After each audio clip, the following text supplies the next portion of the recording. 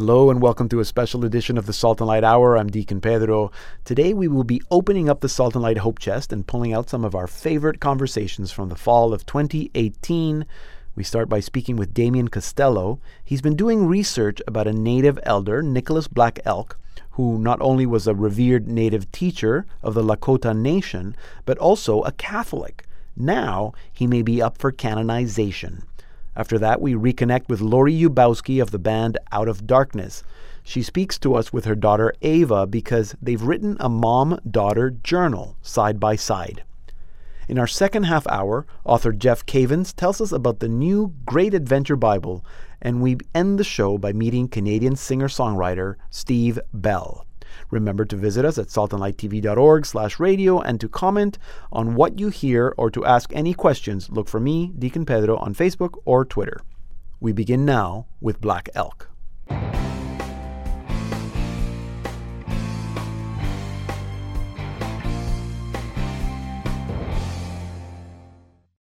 I'm sure that most of you are familiar with Saint Kateri Tekakwitha, or Kateri Tekakwitha, as sometimes she is called, the first female North American native to be declared a saint.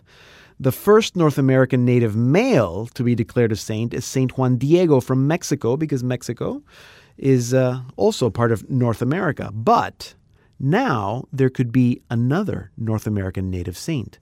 This one from South Dakota, from the Lakota Nation, and that is Nicholas Black Elk.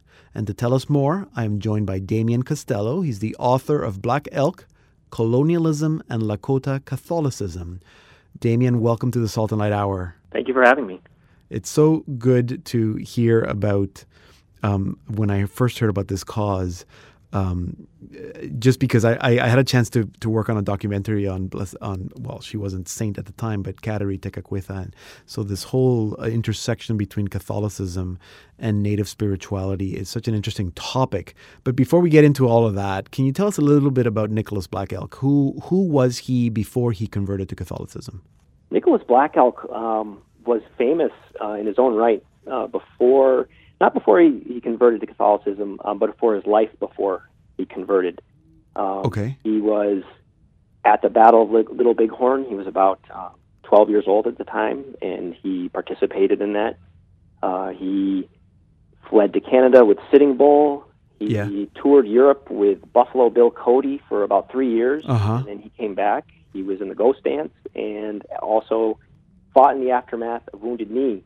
Right. And most people would have heard of him through the famous book Black Elk Speaks, which details his life up to Wounded Knee.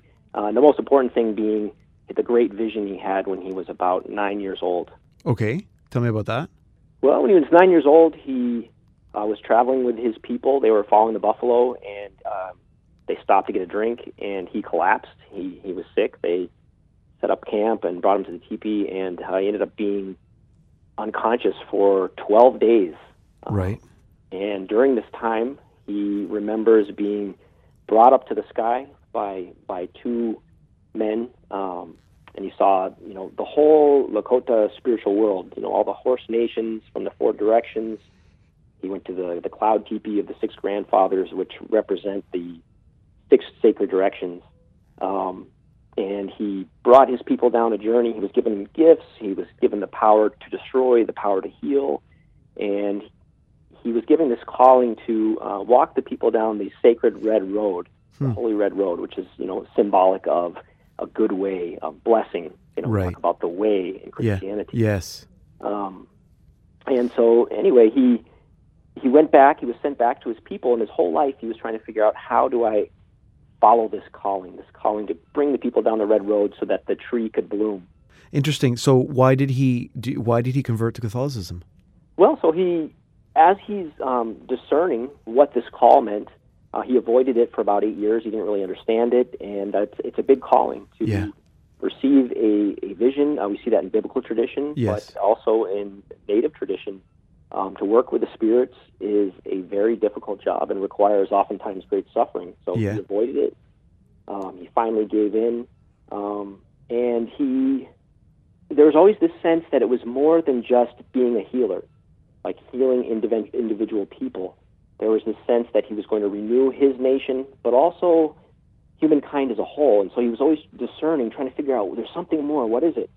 When he was in Europe, he went there. It was a job where you could perform, inhabit your native culture, tour the world, and make a salary. You know, you couldn't do this at the time as you were being settled on reservations. Right. And he also said, I was going to investigate the European world, the white man's world, and see, was there anything of value? You know, obviously these people, they conquered us. They say they are really great and do things better than us. Well, let's figure this out. And so he investigated this for 3 years, and he wrote back, both from Europe, but then when he returned, saying, the only thing I could find was this teaching about God. Huh. And he quoted 1 Corinthians 13, which is Paul's great exhortation on love. Yeah. And so he was attracted to Christianity, and in the Ghost Dance, which was a religious movement that was significantly influenced by Christianity. You know, the main figure is the Messiah. Black Elk participated and had a vision of Christ. Interesting. And so this quote-unquote conversion grew out of a very native context. You know, Right. He embraced Christian teachings and learned about them and sought them out before he ever encountered missionaries Right. in a native context. And Interesting. so, from one perspective, which is mine, his baptism into the Catholic Church was a continuation of his vision, and part of what we could say was the indigenous discovery of Christianity. You know, we talk about a lot of times missionary efforts to Yes. convert indigenous people. A lot of times they're seeking it out in certain ways themselves, and they appropriate it in ways that Right. missionaries and outsiders don't always expect. Yeah, and I think that's, some of our listeners might be thinking, this is all a little strange, and because they don't know how that can work. Because you would say, would you say that his Lakota spirituality informs or helps his Catholicism, or his Catholicism completes his Lakota spirituality, and maybe even ours? Does that make sense? Oh, that is, I think, the main question, and I think what his sainthood offers was, a really fruitful part of his potential sainthood. Yeah. So missionaries tended to be a little bit too heavy-handed in the claim that Jesus fulfills native spirituality. I mean, I think as believing Christians, we always have to believe that on some level. Yeah. But it could come off as paternalistic, Yes. especially Yes. in mission schools and Yes. things like that. But I think that was true for Black Elk and a lot of people who became Christians, such as St. Kateri. Yes. But also with Black Elk, we see the first native saint who inhabited his native spirituality in a holistic way, and that continued to inform his Catholic life. He was big in sort of revitalizing the teachings that he thought were still relevant.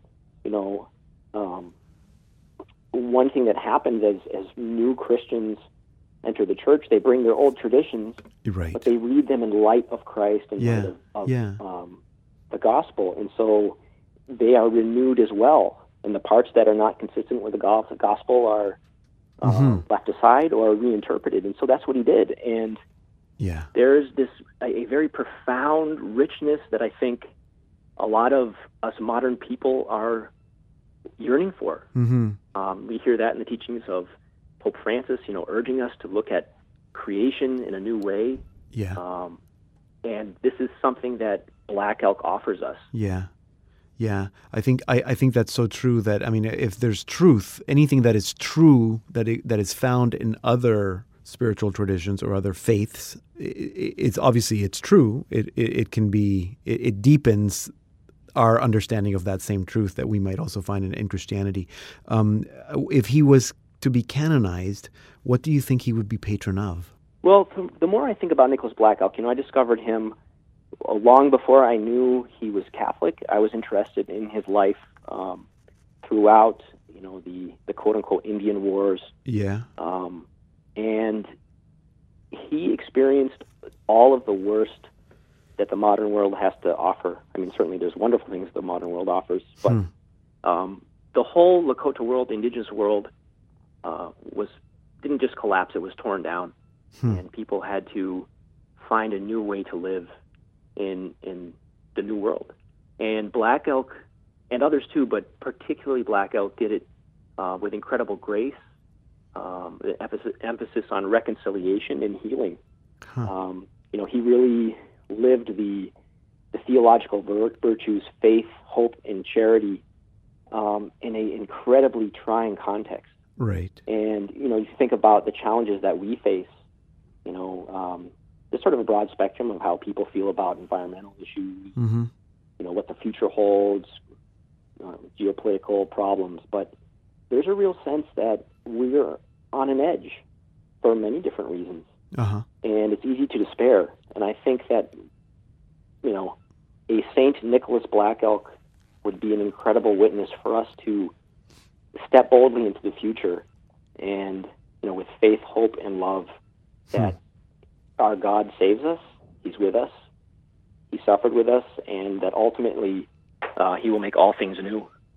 So almost like a patron of hope in a way. Yes. You could say that. It's fascinating. I'm sure that if people want to find us, certainly listeners in the Midwest, and if they're in South Dakota, definitely maybe they've already heard about Black Elk, or if they want to find out more, they can go to the Diocese of Rapid City, South Dakota, to the website, and there's information there. The only thing I would add is that, sainthood, the cause for sainthood, depends on the faith of the people. Yes. It depends on the life of this person, their witness touching you and affecting you. So if you want to be part of this, research this, pray to and for Nicholas Black Elk, and see what happens in your life. Yes, absolutely. Good advice for all of us. Damien, thank you for bringing this story to us and for sharing a little bit about this great man that clearly touched you, and through you is hopefully going to touch a lot of other people. Damien Costello, he is the author of Black Elk, Colonialism and Lakota Catholicism, published by Orbis. And as I said, you want to find out more about the cause for canonization for Black Elk, go to the website of the Diocese of Rapid City in South Dakota. Here now is our featured artist of the week, Out of Darkness, with Of the Father's Love Begotten, from their latest album, Where You Are.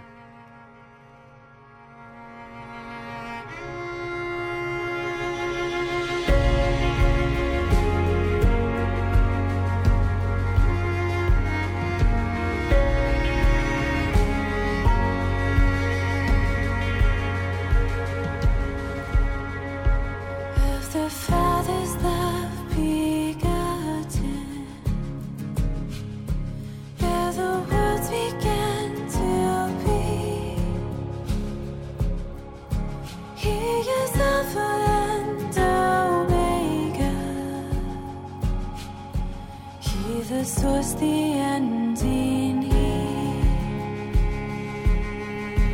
of the things that are, that have been.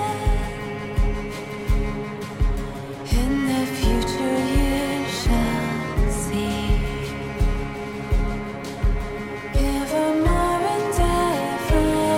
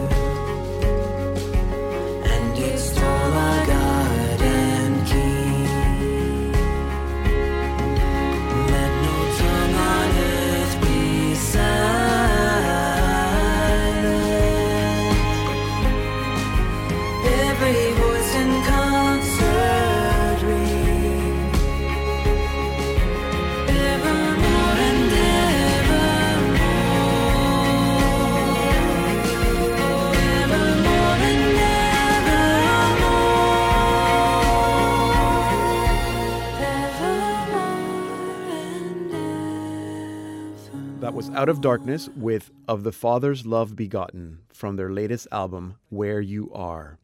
Now, I don't have a daughter, nor am I a mom, and I've never heard of a mom and daughter journal. I don't know if that's a thing. And so when Lori Yubowski of the group Out of Darkness told me about this book project that she was writing with her daughter Ava, I was intrigued. The book is titled Side by Side, A Catholic Mother-Daughter Journal, and it is beautifully designed and rich in spiritual content, with each page containing thought-provoking prompts designed to help a mother and a daughter share their thoughts and faith while strengthening their connection with each other. And that's it. That's all I know. So to tell us more about it, I am now joined by Lori and Ava Yubowski. Welcome. Thank you. Thank you. Lori, welcome back. And Ava, welcome for the first time. So why did you want to write a book with your daughter Ava? That's a really good question. We, a couple of years ago, we had moved and we had just some things to kind of figure out, and Ava was kind of reaching the age where she could kind of make decisions on her own as far as, what I want to be involved in and how am I feeling about this move, and just kind of starting to navigate that territory of trying to be more emotionally connected with her as she was going through different things in life, and discovered quickly that she processes much differently than I do, and I like to talk things through to kind of figure out, what's the best path to take, and but she very much internalizes and thinks about it for quite a while, and so I was finding us kind of at a standstill where I was trying to talk her through things, but she needed time to just think about it as I stared at her expecting an answer. Mm-hmm.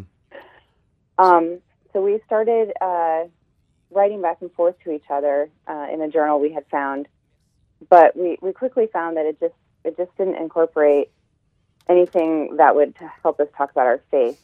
So while it did help kind of our communication level, it didn't really dive into the things that I felt we really needed to strengthen our relationship and just to communicate together. Uh-huh.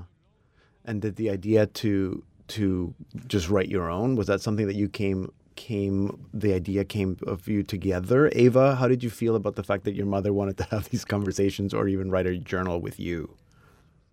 Well, I was honestly quite surprised because, I didn't expect her to want to write a book. I honestly didn't think she'd have the patience to do that. Wow, we're being honest today. Yeah. But did you? Yeah. I was quite excited because, it was pretty cool that I would get to write a book at age 12. Yeah. And I just thought we had a lot of potential to put really good ideas and thoughts and prompts into that book. So. Right. And did you feel when you were doing the journal before you decided to write your own, when you were doing the journal with your mom, did you like that, or did you think that was a little strange or awkward? Well, I really like the journal actually because it's like talking to her, except you don't have to see her face. So it's like yeah. It's like that. It takes the pressure off. Yeah, you can say more things in the book. And absolutely. You don't really feel that embarrassed. Yeah, I think and you can know that whatever goes into the book stays there, unless you want to talk about it outside of there. Yeah. But it just feels more secure to me. Of course. I'm sure that anybody who's a daughter or a son would actually understand exactly what you mean. Lori, can you tell us quickly how the book is designed? You said so there are you have some quotes. Are there stories in there? What sorts of things did you include in this journal that makes it different from other mother-daughter journals out there? Sure, yeah.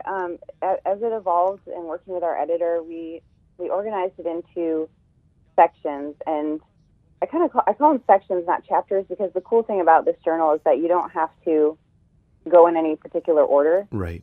It's designed so that you can write to each other in any space, whatever is kind of speaking to you at the time. So in that way, that takes pressure off as well. And but the different sections each have the same kind of format and setup. So it would include personal story from Ava and I. We each write our own section, Okay. and then we spotlight a saint or a Bible character, and then we have a section to get to know each other, just fun, silly things. We'll write back and forth to each other, and then we'll have a section that'll dive deeper into our faith and talk about some of the things or the characteristics and qualities that those saints portrayed, and how we can, strive to be like the saints in that section. And then Ava's favorite section, you can talk about that for a second if you want. The creative section. Oh, yeah. Yeah, tell me, The Ava. creative section is like, there's different ones in each chapter/section, but it's like different questions where you can either like draw it or just write out what you think about it. And like some of them are really cool. Like there's a coloring page and like a word scramble almost.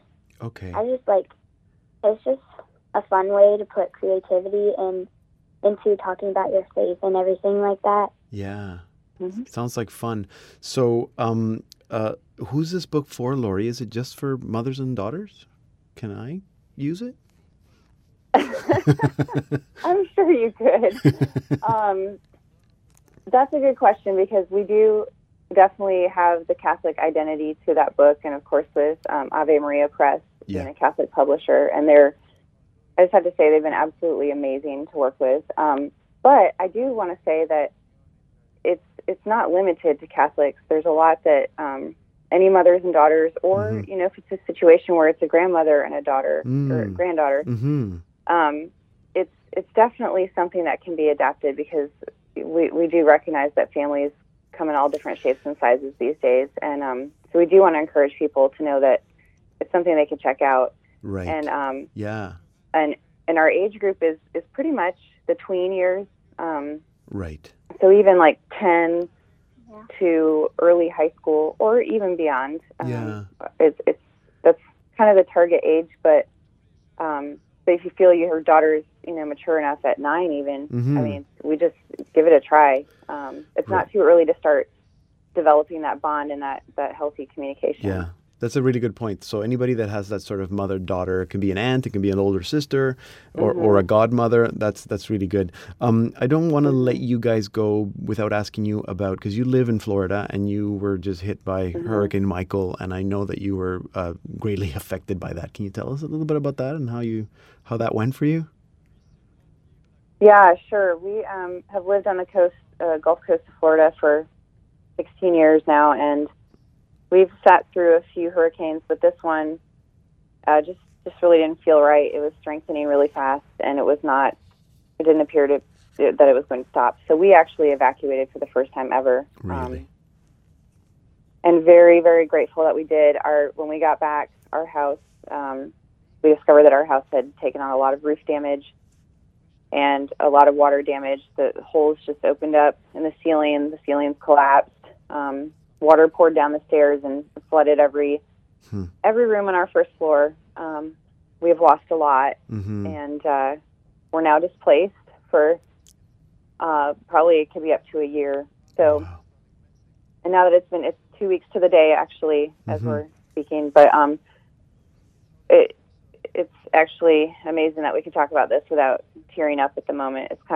We've just kind of gone through many of the stages of grief and have accepted our new normal. But it's just unbelievable. It's probably already out of the news. I don't even know. I haven't been able to really watch any television, but this is going to take forever for our community to come back from. Everything is basically destroyed. Yeah, I think you're right. It's not in the news anymore, but it's good for us to remember that this is something that has affected real people, you included, and your whole community. And so we will keep you in your prayers. I also wanted to ask you. I know we've been playing some music from your previous albums, but the reason we're doing that is because you have a new publishing deal with World Library Publications. Can you tell us about that? Yes, yeah, very excited to be part of the World Library family. We 5 of our songs, 2 of them are off our latest album, and then the other 3 are from our previous album Stronghold. But very excited to have those in their resources, and it'll be available as sheet music as well. And Great.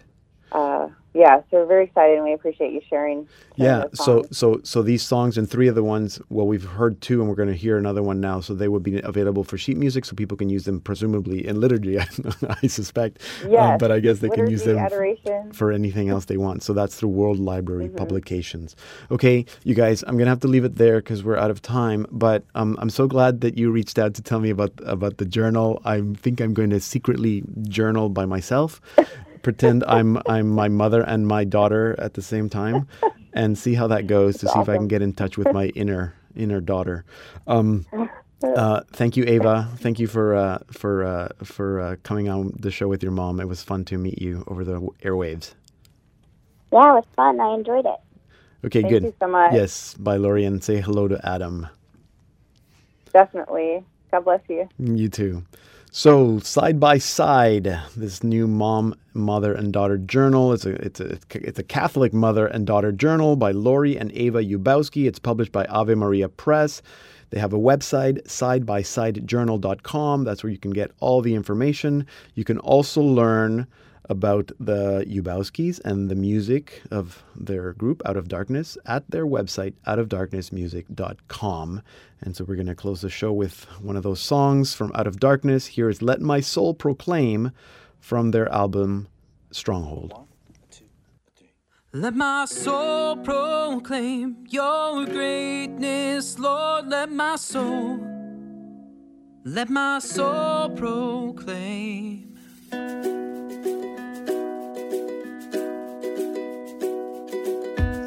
Well, how can this be?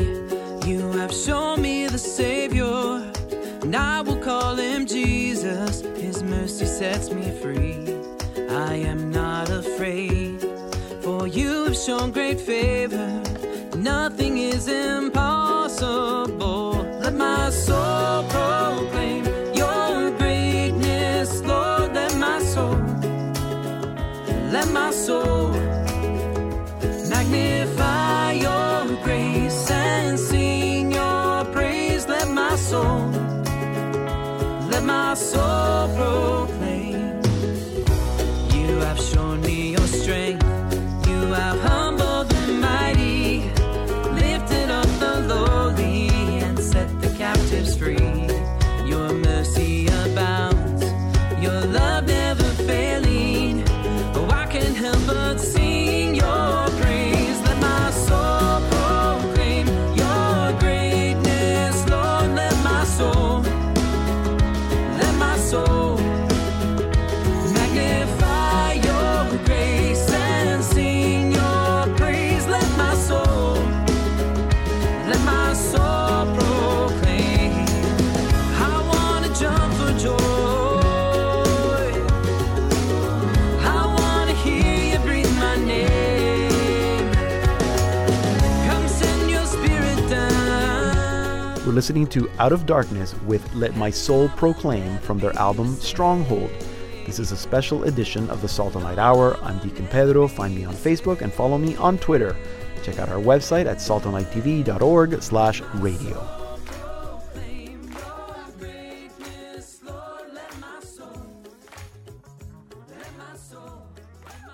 Hello and welcome to the Salt and Light Hour Part 2. I'm Deacon Pedro. I think it's safe to say that most of us struggle when it comes to reading the Bible. It's hard to understand, hard to keep track of who's who, hard to know what's where, and even sometimes how to read all those strange names. Wouldn't it be nice to have a Bible that makes it simple and even shows you how to actually read it? Well, that Bible exists. It's called the Great Adventure Catholic Bible, and to tell us all about it, I'm now joined by Jeff Cavins. He's co-editor of this Bible and the creator of the Great Adventure Bible Study Series. Jeff, welcome to the Salt and Light Hour. Thank you. It's good to be with you. So what's so special about this Bible? Well, I think what's really special about it is that, as far as I know, it's the only Bible that actually has built into it the key to how to read it. You know, how do you read the Bible in chronological order? Okay. As a large story. So how does that work? The color codedness, because that's the first thing that's really obvious when you grab it. You see all the colors. How does that How does that work? Well, the Great Adventure Study basically takes the most complex book in the world, the Bible and makes it simple. And we do that by dividing the Bible up into 12 periods, and then to read through those 12 periods, those are color-coded periods. At that point, then we take the 14 out of the 73 books that are narrative. In other words, they keep the story moving. Yeah. And we build the Bible around that. That's the color-coded system. And so you have built into the Bible timeline chart, which goes through the 12 periods and the 14 narrative books, and then the other 59 you can see visually where they belong. And now we brought all that to a Bible, and with some articles on how to pray Scripture, how to interpret Scripture by Dr. Peter Williamson, Dr. Mary Healy, just some really outstanding scholars. Yeah. You mentioned the Bible study, the Great Adventure Bible Study, and maybe some of our listeners are not familiar with that. Can you explain? I mean, you explained the timeline part of it. What else can you tell us about the Bible study program? Yeah, the Great Adventure Bible Study, is basically 24 weeks through the entire Bible from Genesis to Revelation, and we study it in chronological order. So I take you through on video and workbook and small group discussion, take you through that entire story, and then we also have an abbreviated version called Unlocking the Mystery of the Bible, which is 8 one-half hour sessions where we can get someone up and going in short order. And the nice thing about it is that if you had never even picked up a Bible before, with this system, you can understand at least the basic structure and how to start reading it very, very quickly. Right. So, but can I use the Bible, this new Bible, without doing the Bible study? Like, does the Bible work on its own as well? It does, yeah. It does work on its own. The timeline charts are in there, and the color code system is in there, and an explanation on how to do it. And you can use the Great Adventure Bible with any other study, too. Whatever study you might be involved in. Yeah. I think that I mean, I love charts and I love maps. I'm a visual person. So I find myself, this is why one of the things I love about this Bible, I mean, the maps are amazing, but I have other Bibles that also have great maps. And I find myself flipping back and forth a lot of times. I'll read something and then I want to go back to the map and see where it is, and it gives me a fuller picture. Would you say that is an appropriate way to read the Bible, that we're not reading it, that we're reading it as that we're studying it as we're reading it? I guess I don't know if that makes any sense. Yeah. There's different ways of approaching the Bible. One is purely a devotional where you read, and you pray. Yes. Pray scriptures. Yes. Yes. And then there's academic studies where people are just going after the meaning of the authors, and and then going into the spiritual, the spiritual aspect of it, how it relates to Jesus, our own life, and the future. So one thing that's really interesting, though, and you brought up something there, and you talk about studying it, is that the Jewish mindset is very different than the Greek mindset. The Greek mindset was really they would study in order to to understand and to use. Whereas Jews in Jesus' day, they studied to revere, and so study was actually a form of worship in Jesus' day. And you could open the Bible. We didn't have Bibles back then; they had the Torah scrolls. Yeah. But you could open up the Torah scroll and you could study, and that was considered a form of worshiping God. Yeah, and I can see that even in my own experience. That and I know it's like I'm told we're to read the Bible, we're to study the Bible, we're to pray with the Bible. But sometimes, as you say, all those three are one and the same. How did you get involved with this project? Well, we've been doing the Bible studies for many years now, and I think something like 1.6 million people now have gone through the Great Adventure Study. Yeah. And so we kept, thinking we'd really like to see a good Bible out there that's really sturdy, usable, has red letter edition, where Jesus' words are read, extra margin space to write some notes in the in the margin, and a binding that will last and a good feel to it. Because I really think that a Bible is something very personal. It stays with you for a long, long time. Yeah. Make it a pleasurable experience, a tactile experience. Mm-hmm. What is so all of that? I guess is part of your hope and how people are going to use it. And I appreciate what you said about the binding and the cover, because I have so many Bibles and you can tell which are the ones that are falling apart because you use them a lot and they're all written and scribbled. And is your hope that this is, and I hate to call it a tool, but it's a tool that will help people go deeper into our faith through the Bible? Yeah, I'm hoping that they go deeper into our faith, even probably more to the point. I'm hoping that they will discover the heart of our Heavenly Father and that they will discover His plan of sheer goodness that He has for us. And by doing that, they will have a foundation for trusting God. And I think that, the end of all Bible study really is the doing of it. And getting, it's a personal letter. I mean, it's a letter written by a father to his children, Vatican II says. And so we need to approach it as children who are being taught, and God is revealing Himself in words and deeds, and our response is the same. We respond with words, and we respond in deeds as well. So my overall goal is that people would come to know the heart of their Heavenly Father, and that they would know His plan, resulting in an amazing relationship of trust and worship. Maybe in closing, what would you tell that one person that says, I believe, I go to Mass, I'm a faithful Catholic, I don't need to read the Bible? What would you tell them? I would say, you don't, you're right, you don't need to, you get to. But it is the greatest source of revelation, and it's inspired by God. It's different than all other writings, all other books and publications, in that God is the author, along with the human authors. And if God came down to our level and he was condescension, He comes down to our level like an adult with an infant, and He's speaking to us very personally. That's worth reading, I think. Yeah. Absolutely. Well, those are wise words, and I'm very excited. This is now Bible number 8 in my collection, and I love having different translations because then I can compare in different languages. So that's well.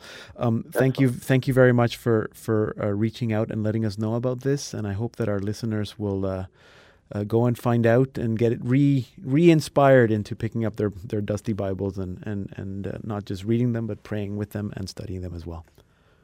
Thank you. Appreciate it. Jeff Cavins is probably one of the best Catholic Bible scholars and teachers. He is the creator of the Great Adventure Bible Study Program and one of the editors of the Great Adventure Catholic Bible, available through Ascension Press.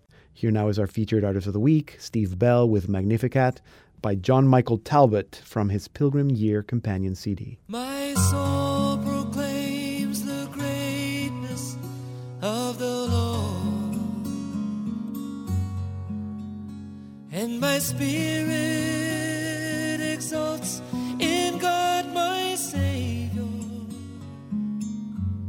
for He has looked with mercy on my lowliness, and my name will be forever exalted.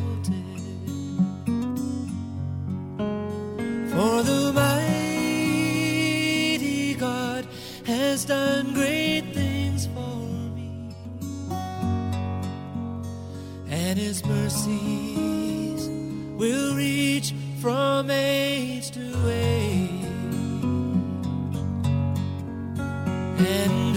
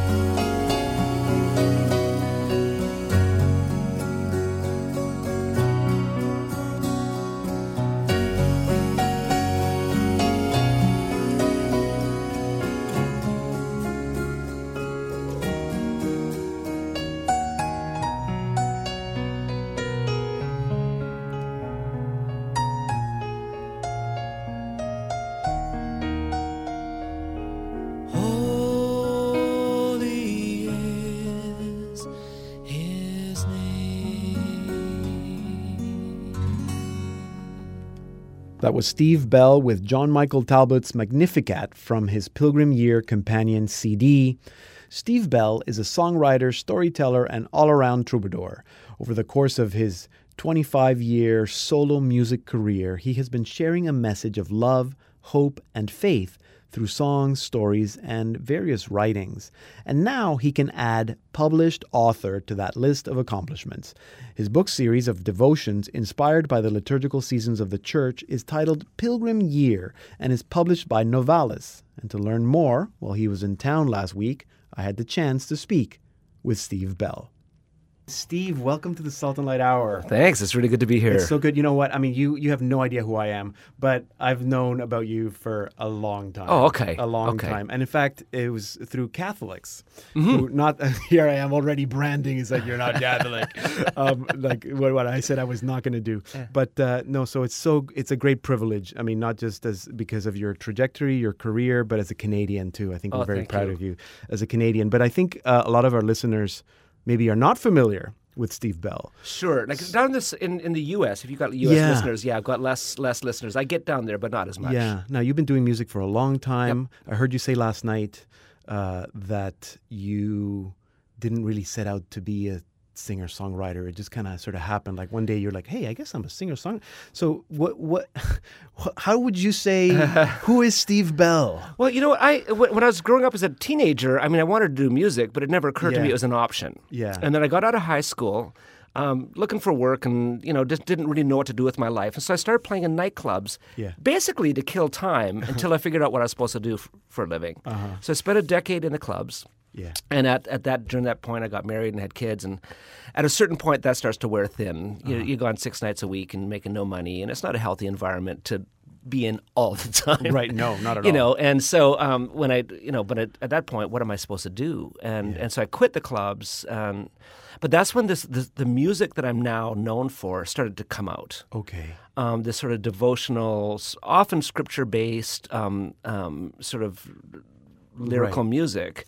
And it didn't occur to me I could do anything with it. But people started hearing it, inviting me to play in churches and do concerts, and that turned into albums. And it's kind of slowly, over a couple of years, became a thing that all of a sudden I went, oh, I'm a singer-songwriter, and not only that, I'm a devotional Christian singer-songwriter. Well, that was what I was going to ask you. So, were you always a Christian? Yeah. My dad's. I come from Baptist stock. Yeah. And had your classic sort of evangelical, conversion experience at DVBS when I was 8 years old. That whole thing. Yeah, you were saved. Yeah, I was saved. Oh, all that. Yeah. Don't worry, I'm fine. Yeah. But our life was complicated. My mother has suffered with mental illness her whole life, and there's other sort of sorrows and tragedies that we lived through. So sort of all the sort of the Christian evangelical platitudes that are supposed to get you through and make everything okay didn't work for me. And so I found myself, I was a believer, I just didn't know what to do with it. Okay. Right, and so I was a confused believer. Right.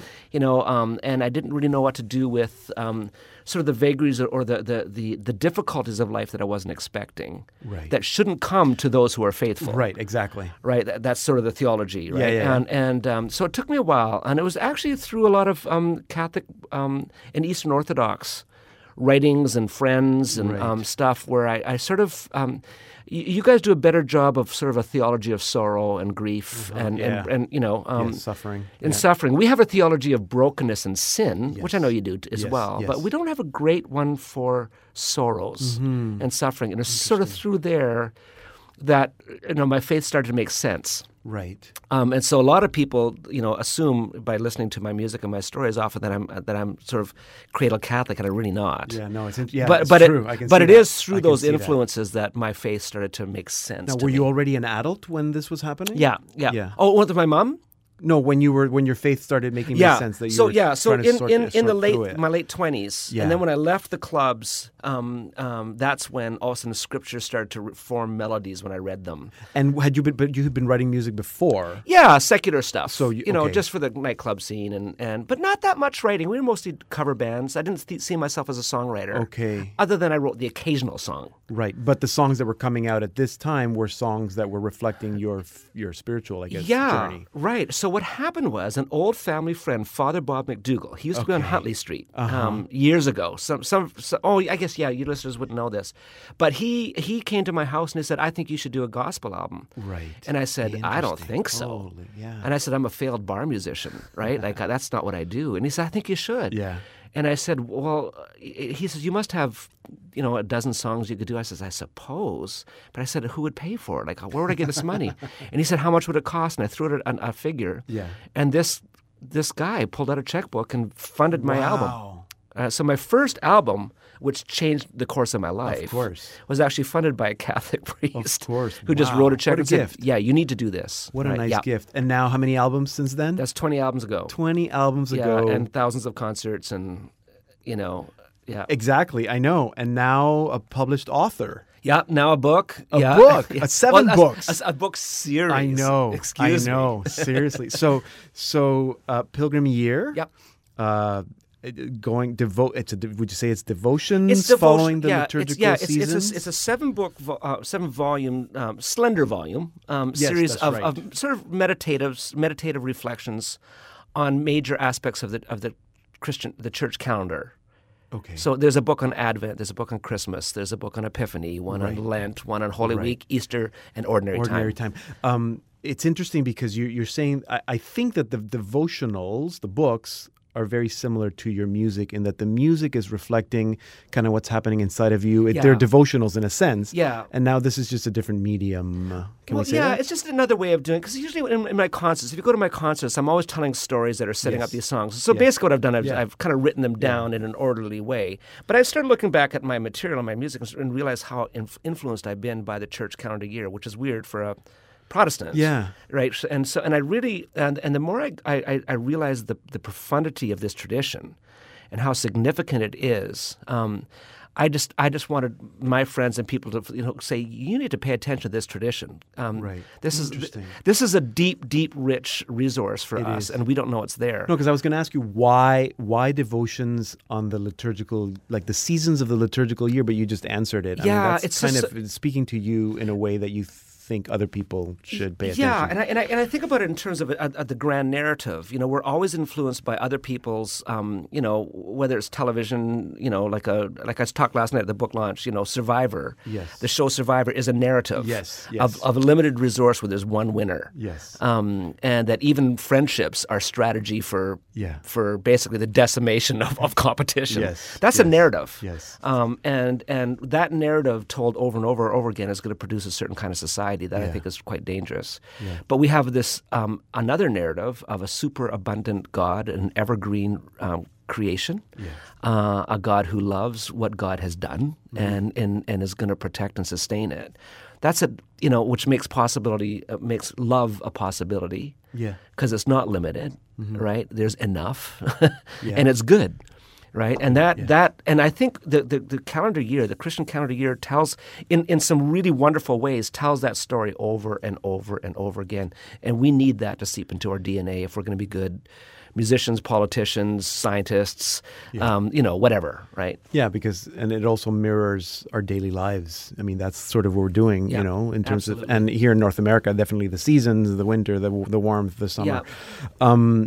This program is airing. I was going to ask you, kind of pick which is your favorite season and maybe give us some thoughts on that. Right. But it is at Advent, so maybe we should stick to Advent and Well, maybe that is my favorite. Oh, good. Yeah, absolutely. Good. Advent is my favorite season. I mean, there's so many themes, and you could write 40 books on Advent, and they'd be all different. It's just a very deep and profound season. Yeah. But for me, it's such a maternal season. Yeah. It's a deeply maternal season, and I really believe this is true. That is the Advent season, I think, and people might object to this, is really about us. Uh-huh. It is when you think about the prototype Christian, Mary, who received the seed of God in her womb and bore it forth for the sake of the world. Yeah.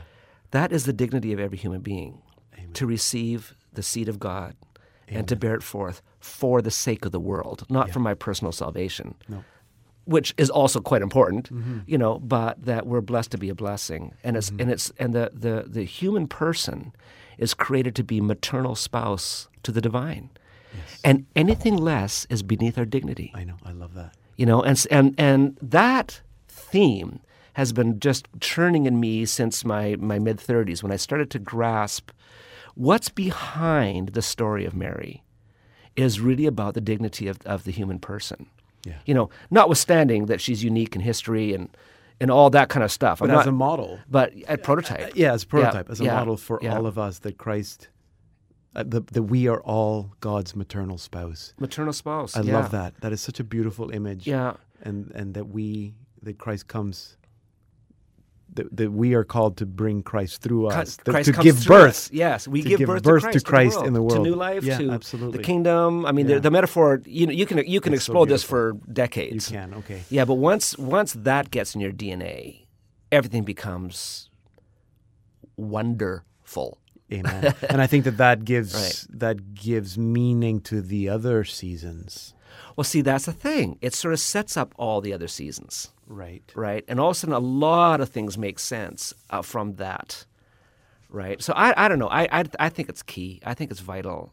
And of course, I mean, Advent has wonderful saints' days. You know, there's Nicholas, of course. Yes. You know, who's fun. You know, but St. John of the Cross's day is in there. Father John of Kronstadt's day is in there. You know, there's lots of you got the oracles of Isaiah are rehearsed. The antiphons. Yes. There's just there's much. A lot of you're right. Okay, good. So then that's enough of a teaser should be for people to be intrigued to get the books, not just the Advent one, to get the whole set. Yeah. Pilgrim Year. We'll let you know how to get that in a little bit. Steve, it's been great having you here. Oh, thank you very much. It's an honor. Great privilege for me to be able to give birth to Steve Bell to our listeners of the Salt and Light Hour. Thank you so much.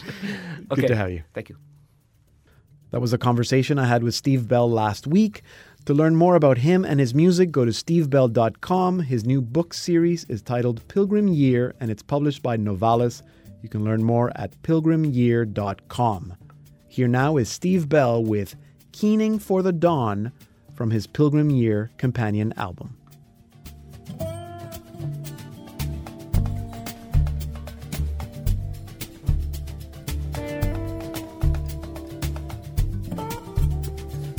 On and on the night goes on, brooding dark before the dawn. We are waiting. Worried lips rehearse our creeds, bellies swollen with your seed. We are waiting. Hardened shards of broken bread, small consolations in your stead. Soured wine, a tonic for the pain. Dutifully we take our fill, still we long to see your face again. Keening for the dawn is such, stirs the memory of your touch. We are waiting. We are waiting.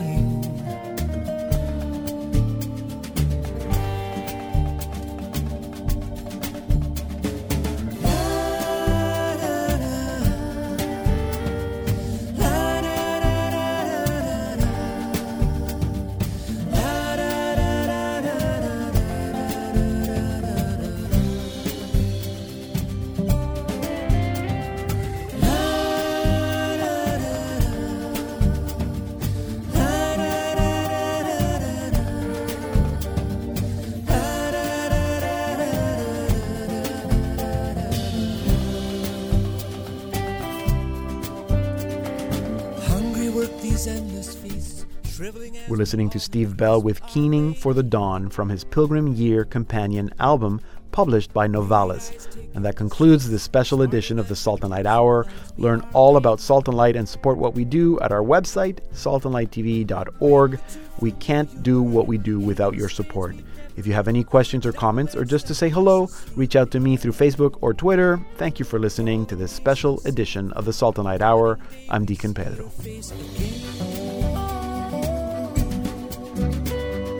Keening for the dawn is such, stirs the memory of your touch. We are waiting.